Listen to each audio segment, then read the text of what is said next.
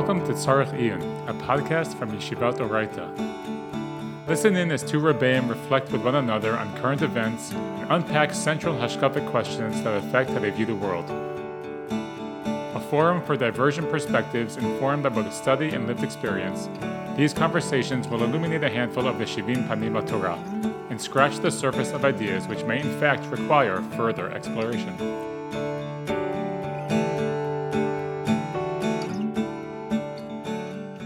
Hello, everyone, and welcome back to another episode of the Tzarech Iyun podcast, brought to you by Yeshivat Oraita. My name is David Silverstein, and today I have the privilege of welcoming to the podcast my friend, neighbor in Modi'in, and the international director of Gesher, JJ Sussman. JJ, thank you so much for coming on the Tzarech Iyun podcast. Thanks for having me, Rabbi Silverstein. So you wrote a really important article that was published both in the Jerusalem Post and then in Hebrew in Yediot Achronot, talking about the question of how can we preserve the state of unity that we have now across the country after the war is over. But before we talk specifically about the article, maybe you could just set the stage. I think a lot of times people aren't aware of the nature of civic society in Israel before the war. You know, what happened on Yom Kippur, you know, what was the energy in the country. So maybe before talking about, you know, unity and sort of how we maintain the unity, maybe sort of set the stage by talking about what was life like here before October 7th. Yeah, so first of all, let me just correct you slightly and tell you that the article appeared in Hebrew Makori Show, not Yediot Achronot, but that's okay. No problem. In case anyone goes looking for it. I work for an organization called Gesher, as you mentioned, and our entire existence is dealing with Israeli civil society and trying to bring together the different sectors in Israel and amongst the Jewish people around the world. Ever since the election a year ago, there's certainly been an increase in the rift between the different sectors in Israel that escalated to dangerously high level. Basically, Saturday night after Saturday night, I think many people around the world probably saw the protests every Saturday night against the judicial reforms that were introduced just a little bit after the government was put into place in November. That's when the government went into place, and then the judicial reforms were introduced soon thereafter.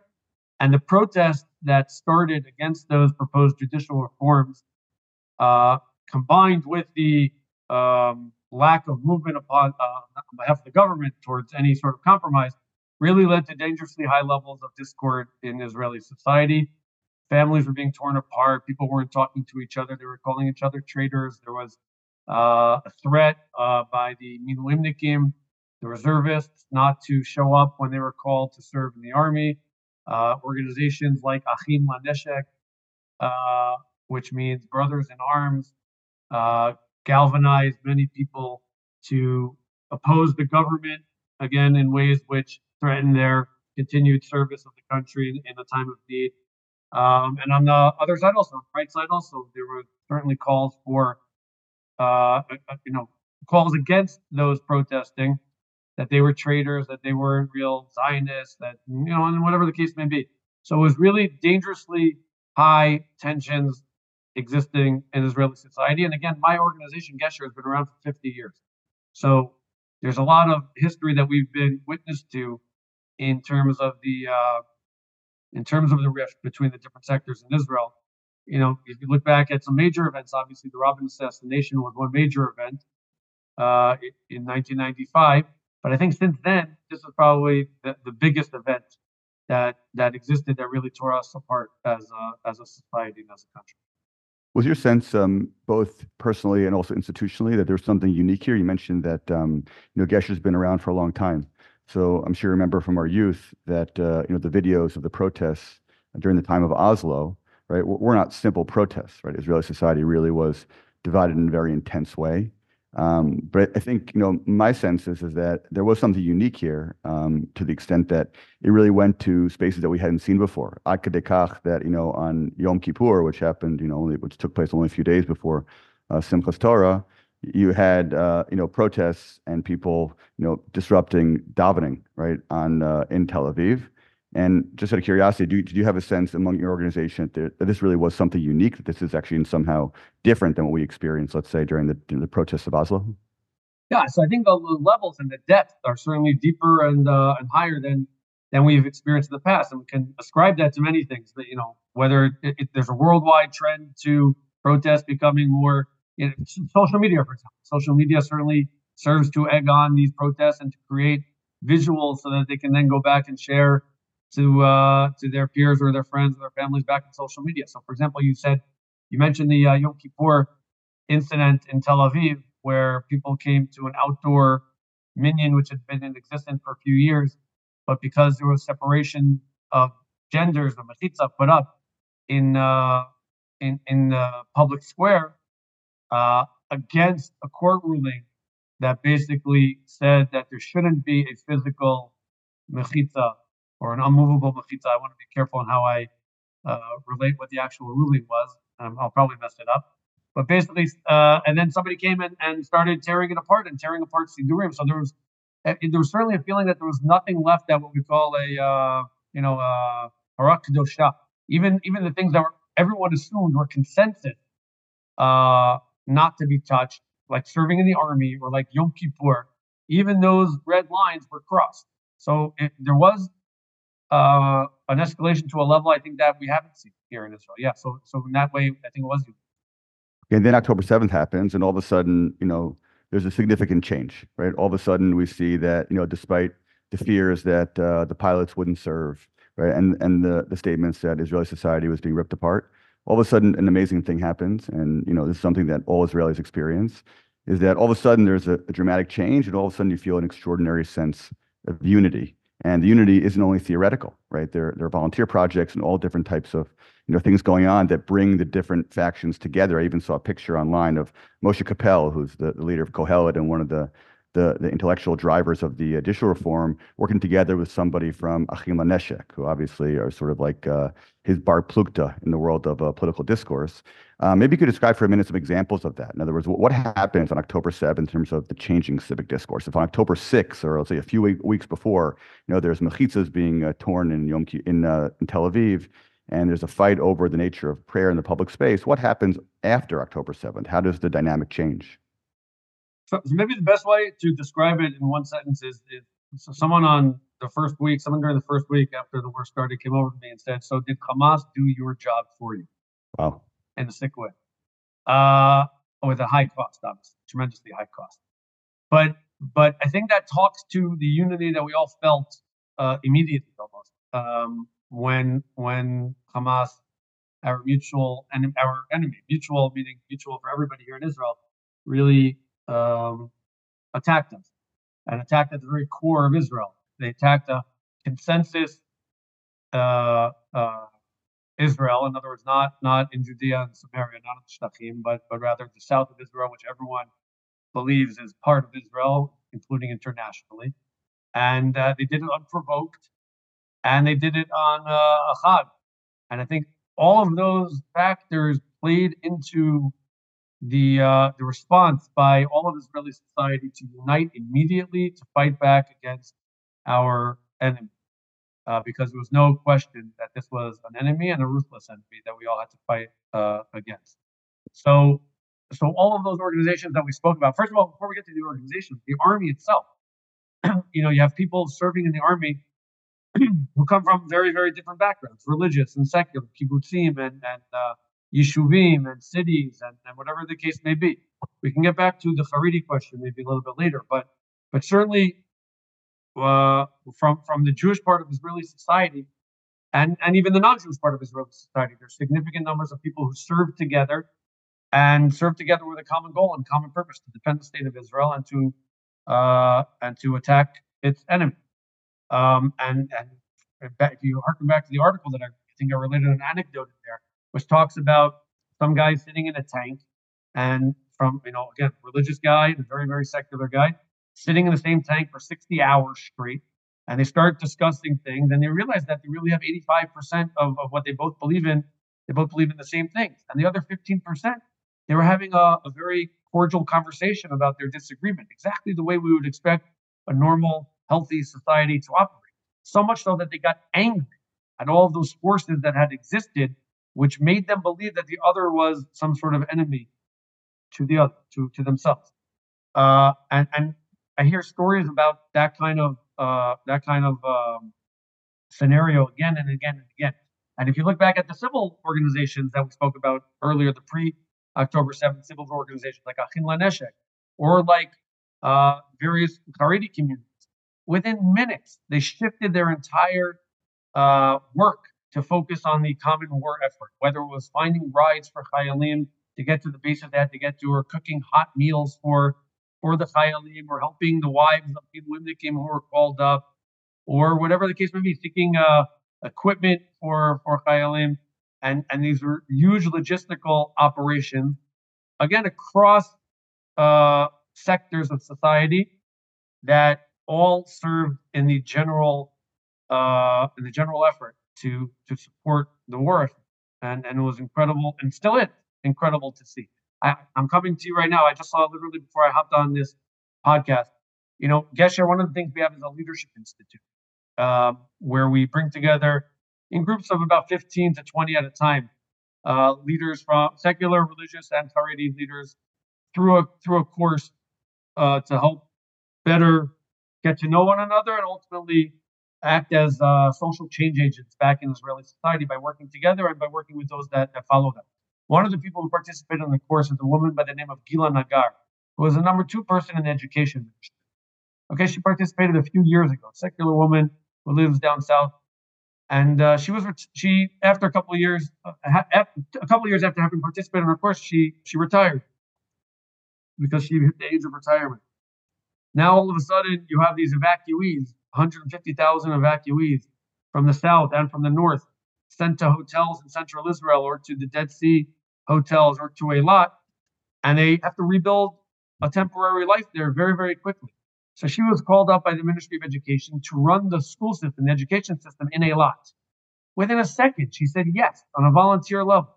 And now we're 2 months later, and she's being awarded a certificate of honor for having volunteered and basically set up from scratch an entirely new educational system in the city of Eilat for thousands of students who were evacuated to it.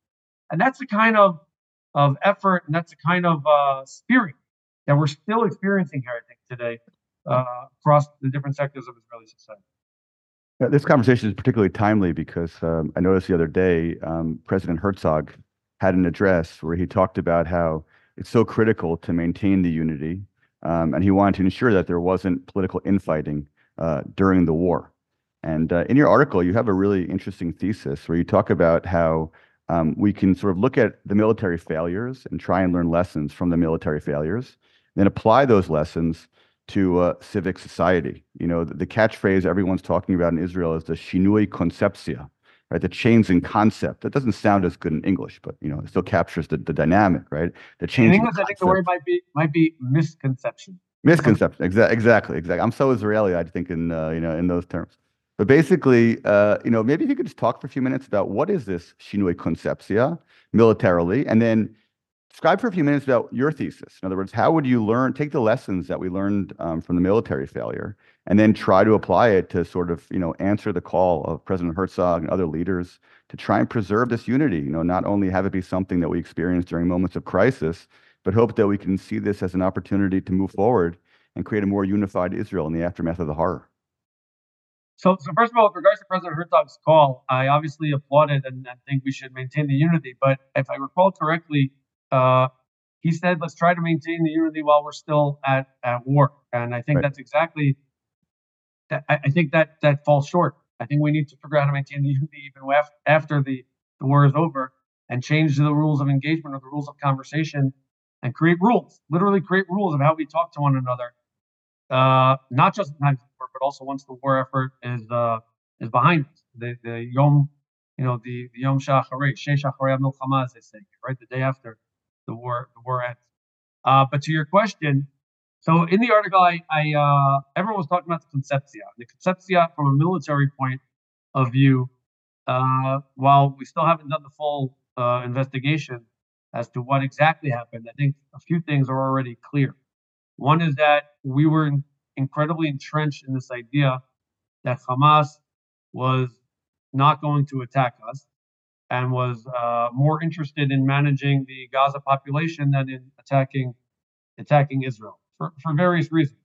And I think we relied heavily on our fancy technological solutions like the wall we built at the cost of billions of dollars underground to prevent an incursion from Gaza into southern Israel. We relied heavily on technological solutions to listen to what Hamas was talking about, and we neglected or invested a little bit less, just a little bit less, in our human interactions with our enemy. And we felt that the physical barriers between us would serve us as an incredible defense, and our technological barriers would serve as an incredible defense mechanism to any incursion from the south. Obviously, that all proved to be false. What I tried to do in the article was to say, let's take those same misconceptions that we found militarily to be faulty, and let's apply them to societal issues. Israeli society, as you know, maybe your listeners know or don't know, our educational system, I like to say, is siloed. By that, I mean that each sector in Israeli society has their own educational system. There's a secular public education system. There's a religious Zionist public educational system. There's an educational system for the Arab population of Israel, an educational system for the Haredi population of Israel. So at least 4 separate educational systems. Minimally. Right. Yeah. You can break each one of those down even further. Exactly. Right. But for example, myself, who sends my children to the religious Zionist educational system, if I don't do anything actively about it, my kids will not meet a secular kid their age until they go to the army. Obviously, if they're not interacting with people who are different than they are, you develop certain preconceived notions, stereotypes, and they just keep on growing in your head because you're with people who are exactly like you in your own echo chamber. Add on to that the fact that many of our, let's talk about the religious Zionist sector, right? Many of our people in this sector live in their own yeshuvim, with no one else living in those yeshuvim, no secular people living in those yeshuvim. Even myself, who lives in the city, in Modi'in, my community is almost entirely religious Zionist. Now, I do at the supermarket see people who are different than I am, and that's part of the reason why I live in Modi'in, personally, because I wanted that experience for my family as I brought them up. But it's an active effort for me to have them meet people who are different than they are. So that adds to the conceptia, if you will, in my mind. And unless we do something active about that, find ways to create a bridge, right? To meet people from different sectors, obviously we're going to have our own thoughts about who these people are until we actually meet them and find out that, hey, they're not really monsters. They have values. Maybe they're different values. Maybe we can argue and discuss the values. But they're not traitors. They also have Zionist values. They also have ideas for how Israel should be, how we should govern Israel. They may be different than mine, but they also want the same end goal. Maybe they see themselves getting there in a different way. And I think that we need to figure out ways to meet and spend time in respectful discourse and in ways, in safe spaces, if you will. And do that much, much more than we've been doing over the last number of years, a number of decades. Add to that, again, I mentioned this earlier, the social media echo chamber, where many people spend, the majority of their days on Twitter or X or on Facebook or on Instagram with people exactly like them, right? Who think the same as they do, because it's great to feel that sense of instant gratification that, hey, I got so many likes to what I wrote because, hey, all my friends are exactly like me. And we need to do things to change them. We need to actively do things to change that. Do you think that the most important space for this type of change is dafka in the educational framework? I can imagine somebody being resistant and saying, well, I'm happy to have dialogue, let's say, for example, groups of adults to get together.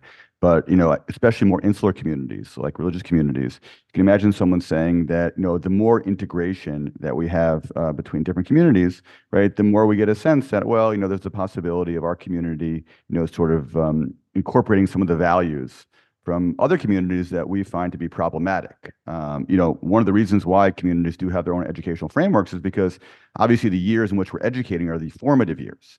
So do you think that specifically in those formative years where we have to create a framework whereby students understand that there's a broader world out there and it's not, exclusively made up of people just like them? Or can you imagine somebody, pushing back a little bit and saying, well, JJ, I'm okay with that, in the Army, in the Army, people are older, they're more mature, et cetera. But specifically, when we're talking about younger kids, right? Maybe there is some value to sort of raising them and having them be a little more insulated to sort of fortify their identity and only later on have this sort of broader interactive dynamic. It's a great question. I think it's a question of minun, of what's the word, English word for minun? Now I forgot the dosages. It's a question of how much. I Right. think you're right. I think we need to, like with anything, I think you need to strengthen yourself, strengthen your own ideology, strengthen your own values, and then go out and meet with people who are different so that you're. But oftentimes when you do that, and I see this in our Gesher seminars that we do, we'll bring we don't deal with elementary school kids, okay, for exactly that reason. We do deal with high school kids and usually in the later years of high school. But I see it happen all the time that you bring a religious Zionist high school together for a weekend, secular high school, and there are these fears that you're articulating right now. They exist. That maybe they're going to become like the secular. Maybe. By the way, let me tell you a little crazy secret. Our numbers aren't that good right now in our religious Zionist educational system of the numbers who are who are leaving our ranks. So something's not working right now. That needs to be fixed. I'm not sure if exposing our kids to secular kids will accelerate, like you're asking, the numbers of religious Zionist Jews leaving our community, or will actually strengthen our numbers. I think the jury's out. But that being said, we see this on these weekend seminars, other types of seminars that we do, where there are the fears when they go in. But actually, what happens is the exact opposite. Each side becomes strengthened in their own ideology while recognizing that there can be people who are different than they are who also have a different ideology. And I can't talk to them. And I can't have a relationship with them without sacrificing my own ideology. So I think it creates my personal opinion, it creates a healthier public sphere and a healthier way to discuss and to discourse with people who think differently than I do. Has Geshe done work specifically with, let's say, young adults or let's say people in their 30s and their 40s who, have their own professional lives and they have a lot going on? They may live in mixed cities, but they just, as you mentioned before, have limited interaction with people who are different from them. I know, we both live in Modine, and with the exception of my secular neighbors on both sides of my building, who I do have a relationship with, I really don't have that much interaction with the broader Modine community. I'm curious, obviously high school age is sort of an easy framework to sort of bring people together. But in terms of Gesher's programs, moving beyond, let's say, the college years or the high school years into early adulthood, let's say, middle age, 30, 40, do you guys do work also with people, on the ground, working, trying to bring them together using sort of similar models? Or is there a sort of a different strategy being used when it comes to adults relative to high school or college age kids? So the answer is yes to both of those questions, funnily. Gesher was started as an educational organization, working really with high school kids for many, many decades, or for the first 3 or 4 decades of its existence. About 10 years ago, when we were evaluating our organization, we made the decision to evolve from a strictly educational organization to a social impact organization. And to do that, we recognized that we had to work exactly with what you're asking about right now, with leaders in Israeli society and with adults. If you want to really create impact immediately, working in education is great to create long-term change. And I believe it still today. It's the key arena in which to play if you want to create long-term change and long-term impact. But if you want to create more short-term change and short-term impact, you need to work with people who are adults, like you said, who are influencers or who help shape public opinion and the public discourse. And that's why we created the Gesher Leadership Institute that I referenced earlier. We work there with adults, and the age ranges from, let's say, 35 to 55. But because you can't reach every single adult, the strategy we took there was to work with people who can really act as agents of social change. So people who are what we call leaders, quote unquote, which basically means people who can influence others. So it could be a mayor of a city, it could be a director general of a ministry, senior journalists, editors of newspapers who are really influential in an outside way in our country for creating and shaping public opinion. Heads of educational institutions, of course, like we referenced earlier, heads of societal organization. And like I said, we bring them together in smaller groups with a much more intense, program. And then once they, quote unquote, finish the formal part of our program, we continue to work with them to implement projects back in their spheres of influence. So we'll continue to work with the mayor. One example actually is happening right now. We had already 4 years ago, one of our courses, we had a few mayors, including the mayor of Ofakim, Itzik Danino. And now, in light of everything that's going on, we're working with him to run a conference in 2 or 3 weeks to talk about the day after.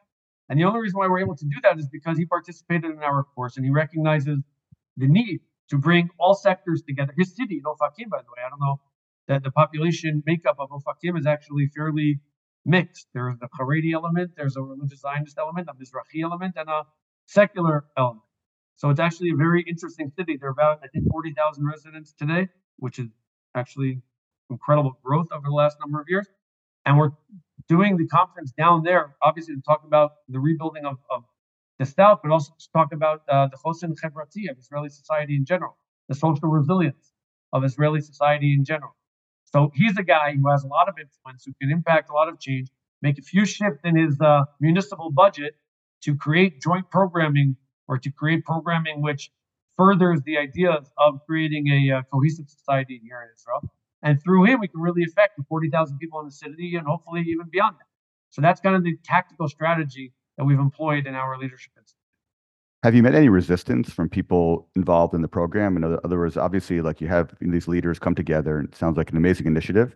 They go back to their communities, they try to sort of pay it forward and sort of use the same model in their spheres of influence. Has there been resistance? Let's say people come into the program and feeling like, well, this interaction on the one hand is great, and on the other hand, it sort of forces me to sort of like double down and realize that maybe, you know, there may be maybe some of my anxieties about the other, right, actually was more pronounced than I originally thought. I mean, it's obviously great to hear all the success stories.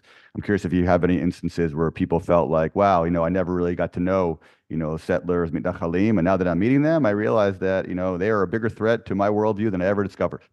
So I'm curious if you have any sort of anecdotes that sort of push the conversation in the opposite direction. Yeah, so the answer is yes. Obviously, we don't have 100% success. I don't know anyone who has 100% success. Our numbers are pretty good, but no, they're not 100, obviously. I would say Right. we have the numbers. I can go back and look exactly what they are. When how we measure success, we can get into maybe in the next podcast. Sorry, as you say. But the answer is obviously that we do have some, I wouldn't call it resistance, but people who don't subscribe to, but like you articulated actually, that wow, this is what a mitnachel looks like. Now I understand why I don't get along with mitnachlim or something like that. Or this is what a secular kibbutznik educational guy looks like. Now I understand why we're in such bad shape. But the way we temper that, I think, is that because the group is so intimate and we have a professional facilitator running the group, and the course entails actually a week, an intense week spent outside of Israel. The group itself forms into kind of like a family, and becomes very hard to say some of the things, even about the person you terribly disagree with. The extreme to which you'll label him or say bad things about him is tempered, because you've come to know him or her as a fine person or as a fun person that you, after the day of programming in New York, you went out and grabbed a beer with him or her and you had a fun time. And that's kind of the model of everything we do in Geshe is mifgash.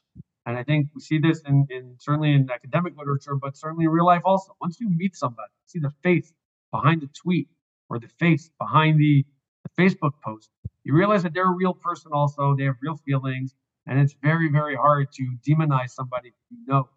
And I think that goes to the core of everything that we do, to create mifgash, to create a meeting between as many people from different sides of the coin as possible. Obviously, we can't do it everybody in Israeli society, but if we find the societal leaders who can act as those agents of change, even if I think that their ideological view is diametrically opposed to mine, I recognize that we're going to have to share this little country of ours together, and I'm going to have to figure out how to coexist with that same person.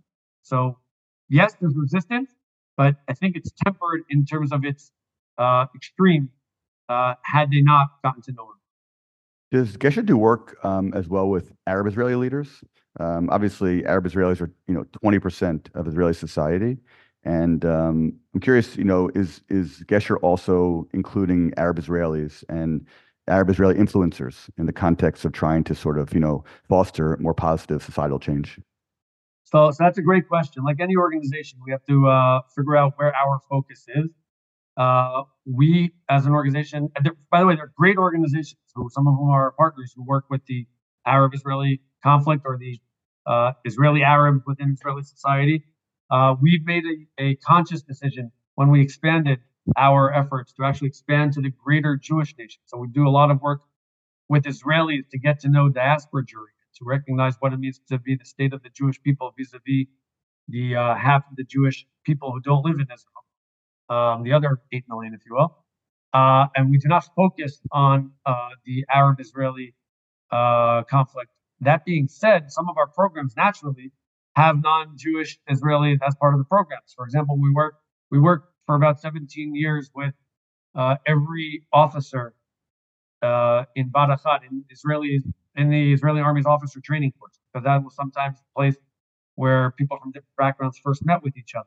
So in those programs, obviously, there's some officers who aren't Jewish and were Arabs, and we obviously had to we work with them as well. So it's not an ideological decision not to work with Arabs. It's more of a focused decision that we don't deal with that sector of the population, but where it comes up and where we interact with them, obviously we don't exclude anybody, and we work with them as well. I think one of the most contentious issues in Israel is the issue of religion in the state.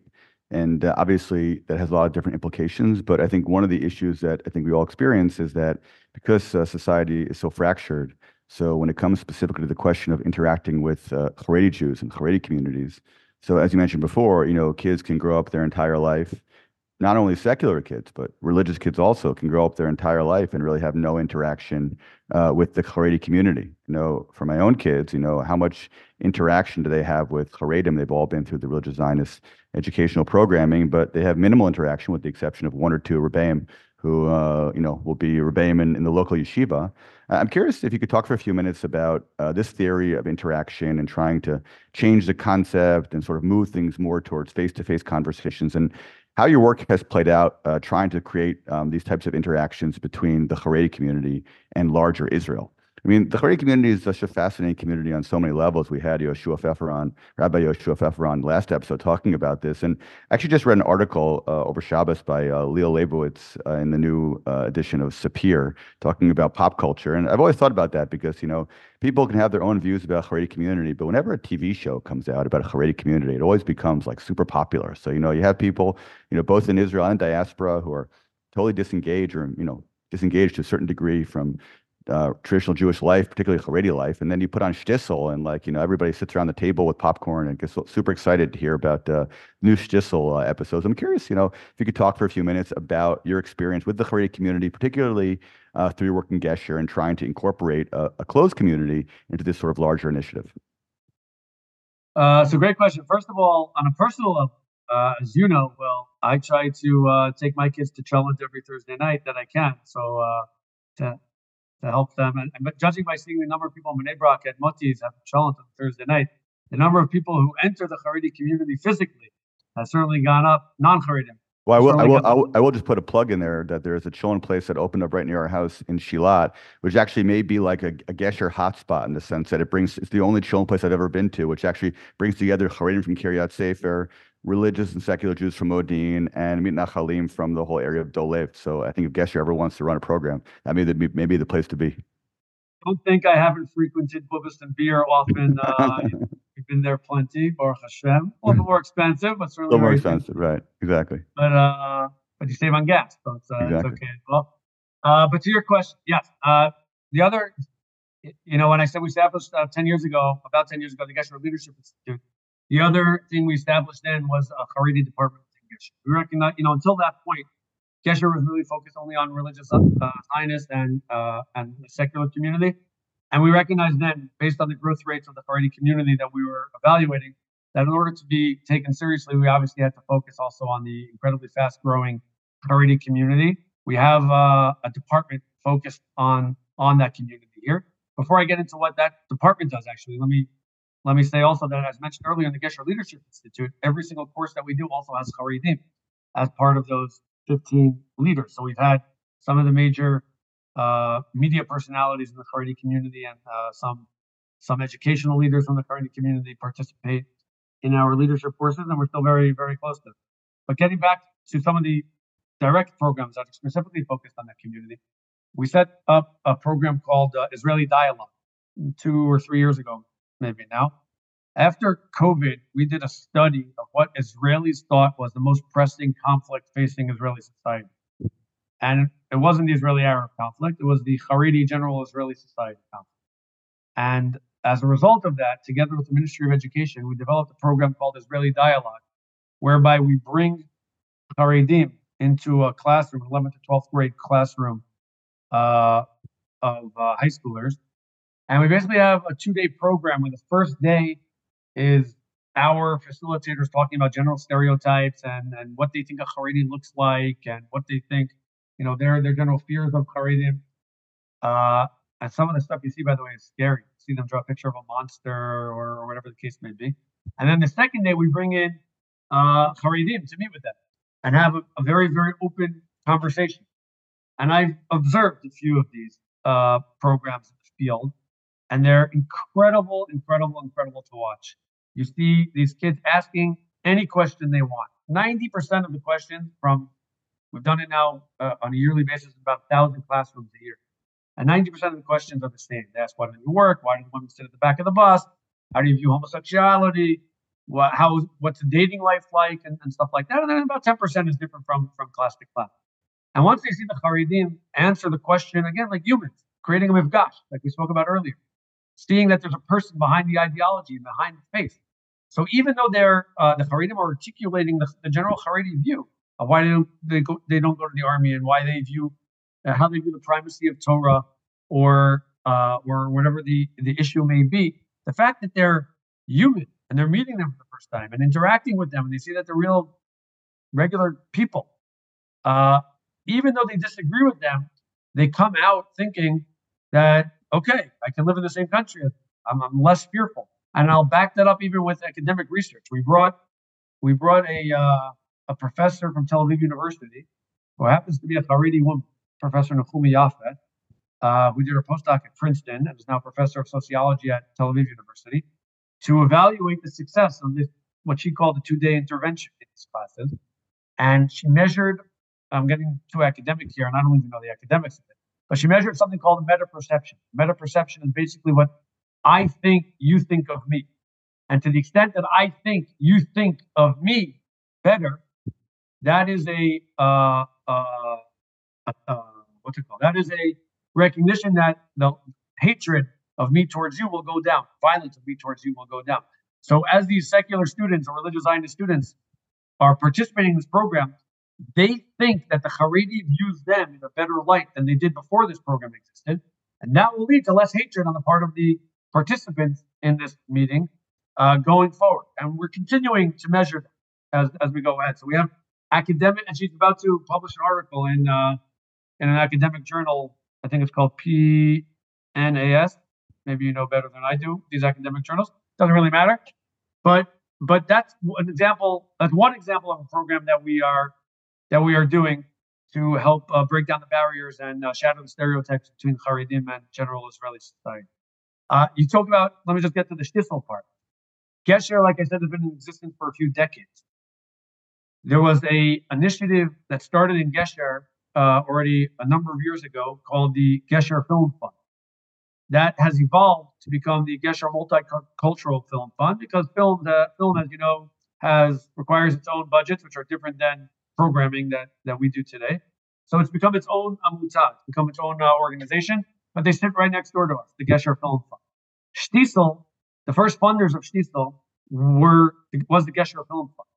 So it's exactly that same type of forethought to think about. You mentioned that everyone sits with a bag of popcorn watching the Haredim. Until Shtisel came along, the Haredim were always depicted as the loser brother, the sad case on general television. The reason why Shtisel was so successful is because, in my opinion, and it's also backed up by research, is because it portrayed them as regular people. You got into the nitty-gritty of what their regular lives were like. They weren't the sad case, the sad lost cousin who happened to show up to the meal looking like a schlum. There were real issues that they were discussing. There were real interactions that were being seen, and Haredim themselves felt, I don't know how they watched it, right? Talking about how they got access to watching it. But Haredim themselves felt proud that this was happening with Shtisel. I was lucky, I was privileged to actually run the first panel of a behind the scenes with the actors and the producers of Shtisel in Los Angeles and then in New York. And the room, like you said, it was incredible. The room was packed, literally packed with people who came. They became superstars, like you said, overnight after Netflix started showing it. But I remember the first one in LA. One of the community leaders in Los Angeles came over to me and said, "I don't remember ever an event in the Los Angeles Jewish community where there was such a cross section of the Jewish community showing up." And that was the success of Shtisel, which was incredible because it portrayed a positive view, or a regular, not positive view, of Haredi life. Maybe that says more about us than the Haredim themselves. Right. Right. I think, yeah, I mean, I think also it's sort of like very much piggybacks on the theme you described earlier, which is the mifgash, right? In other words, when you watch Shtisel, even though you're not dialoguing with them, right, there is a mifgash. You're seeing a part of Haredi society that you hadn't seen before. And it does sort of change your perception of the Haredi world. Maybe we could just end by sort of talking about two other topics. The first one is the question of bottom up versus top down change. I listened to a podcast recently with your cousin, Michael Eisenberg, who was talking about Israeli society and civic change. And he was making the claim that sort of, 21st century change is going to come from the bottom up. And the political leaders are going to have to sort of think about trying to channel the amazing energy going on in civic society and use that to sort of further political goals. I'm curious if you have any experience working with politicians, right? Are there politicians who are very much supporters of your work? Are there politicians that you're also bringing into a room to try and sort of break down their stereotypes? The reason why is because oftentimes some of the most divisive rhetoric coming out of different segments of Israeli society is dafka through the politicians. In fact, last week when I spoke to Yeshua Pfeffer, I said, it sounds like a lot of the amazing work he's doing is uplifting and positive, but then you hear some of the rhetoric coming out of Moshe Gafni and other people in the Haredi leadership, and it's not exactly particularly inspiring when it comes to coexistence. And unfortunately, you see similar rhetoric when it comes to non-religious or even religious Zionist politicians. So I'm curious if you also feel that this is something which is really bottom up, really, working with leaders, civic leaders, or is there hope also for political change that somehow the work you're doing is also inspiring a new type of dialogue between different political parties? We are not a political organization, and I definitely think that change in general across the world happens from the bottom up. We can look at some of the major initiatives or movements that have changed the course of history, and I think you'll notice that they all come from people in civil society. So I definitely don't disagree with Michael's analysis there, and I don't think it's such a new analysis. I think it's something that's pretty obvious across the course of history. That being said, obviously people who sit in political positions of power have the ability to change the course of government and allocate funds to the necessary areas. So while I started off by saying we're not a political organization and we don't work directly with national politicians, we work with local authorities or mayors, if you will. There are a few members of this current Knesset and this current government who participated in some of those leadership courses, for example, that I mentioned, and some of whom we were more successful with, and some of whom we were less successful with, or when they got to positions of power, it's harder to find their Gesher-like statements. But I'd like to think that it's a combination of the two. You have to put pressure on and create the movements from the ground up, and you have to also work with the government to try to make them attentive to what the people are seeking to hear. And I think that's going to be a huge challenge right now after this war. You're already starting to see it. We started off by saying how on day one there was a tremendous amount of unity. If you look at today's headlines and yesterday's headlines, and it's easier to see some of the cracks in that unity. It's easier to start seeing the political campaigns. Political campaigns get very nasty, certainly in the last number of years, where it seems like the only way someone thinks they can succeed is if they put down or create a political enemy and talk really horribly about that political enemy. Just see Twitter last night with pictures of Benny Gantz in the penthouse apartment of Eyal Waldman with a cup of whiskey and a smile on his face. Clearly, the people who were taking that picture were looking to paint him as somebody who was having a fun time during war when we're still hearing about people dying. Whether it's right or wrong, I'm not going to get into, but that's kind of what the nature of a political fight that we try to stay away from. So part of what we're doing is also trying to identify who the new leaders are going to be going forward. And some of those new civil leaders ultimately enter politics, and you hope that they enter politics because that's where, like I said, major change can happen. Some of our programs, we get funding from some of the government ministries. So that's another place where we work with political or government entities as well. And I think that's important to work both from the top down and the bottom up.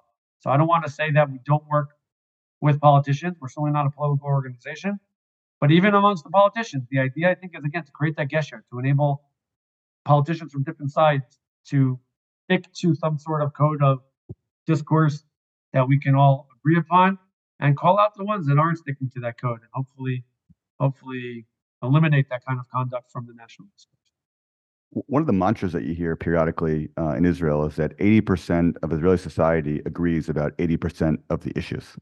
And it's only, let's say, 20%, or however you want to break down the numbers, where the disagreement lies. In your experience, in terms of your work in Gesher, do you feel like that's an accurate assessment? Do you feel like that when people do dialogue, people do meet, people talk about the core issues of the day? Obviously, there's certain issues that are deeply contentious.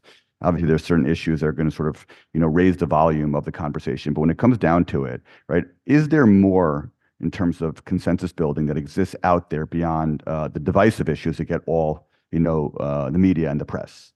It's your sense basically that, that mantra is something that we sort of tell to ourselves, or do you really believe that that really is the case, that 80% of Israeli society has a shared vision? If we can sort of hone in on that 80%, it will allow us to sort of dialogue by the other 20% in a much more respectful way. I'd like to believe that, but here, I'll do an exercise on you right now, okay? Somebody did this to me. He said, if I mentioned to you in the context of Israeli society the word Shabbat, how long do you think it would take until you start talking about Tachbura b'Shabbat, public transportation on Shabbat? Right. It'll happen very quickly. Right. Which is so sad, because Shabbat, whether you're secular or religious or whatever the case may be, or Haredi, has so much more beauty to it than whether or not we enable public transportation on Shabbat. And I think I don't know if it's our Shitat HaMemshal, right? The way the government is formed, which gives such a outsized proportional voice to smaller extremist voices, has enabled that to happen, or whatever the case may be. I do believe that we do agree on most of those things, 80%, whatever the numbers are. And yes, I think that's true. The problem is in the political representation that doesn't always come through.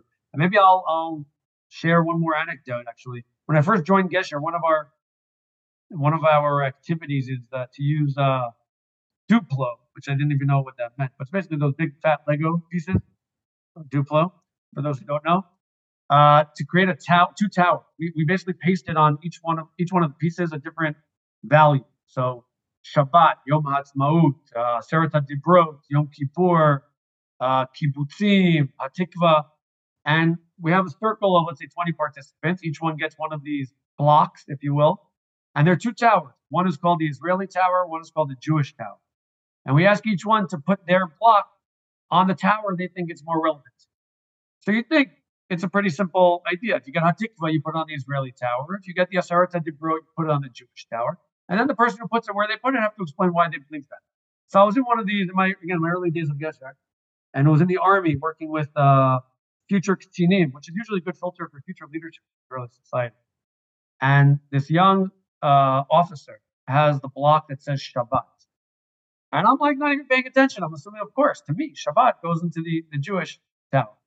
And all of a sudden, I see the officer put it on the Israeli tower. And then it gets to the facilitator asking this officer, why'd you put it on the Israeli tower? And then you hear the officer literally get angry and say, if they take away my ability to go to the beach on Shabbat, these crazy religious people, I don't know what I'm going to do with them. My Shabbat is so critical to me because otherwise I don't have a chance to go to the beach. I can't go during the week, and that's why. And I'm sitting there saying, wow, what have we done to poison the discourse in Israeli society so much that we can't have a normal conversation about the general values of creating one day a week where we don't work, and to recognize that's a Jewish value before you get to whether or not it's a religious value. And I think, to me, that just made me double down on the work that we do, that we have so much work to do, both on the ignorance that exists in Israeli society, but more so on the barriers that we've put up to others in Israeli society that enables that ignorance and that enmity and that hatred from one group towards another group.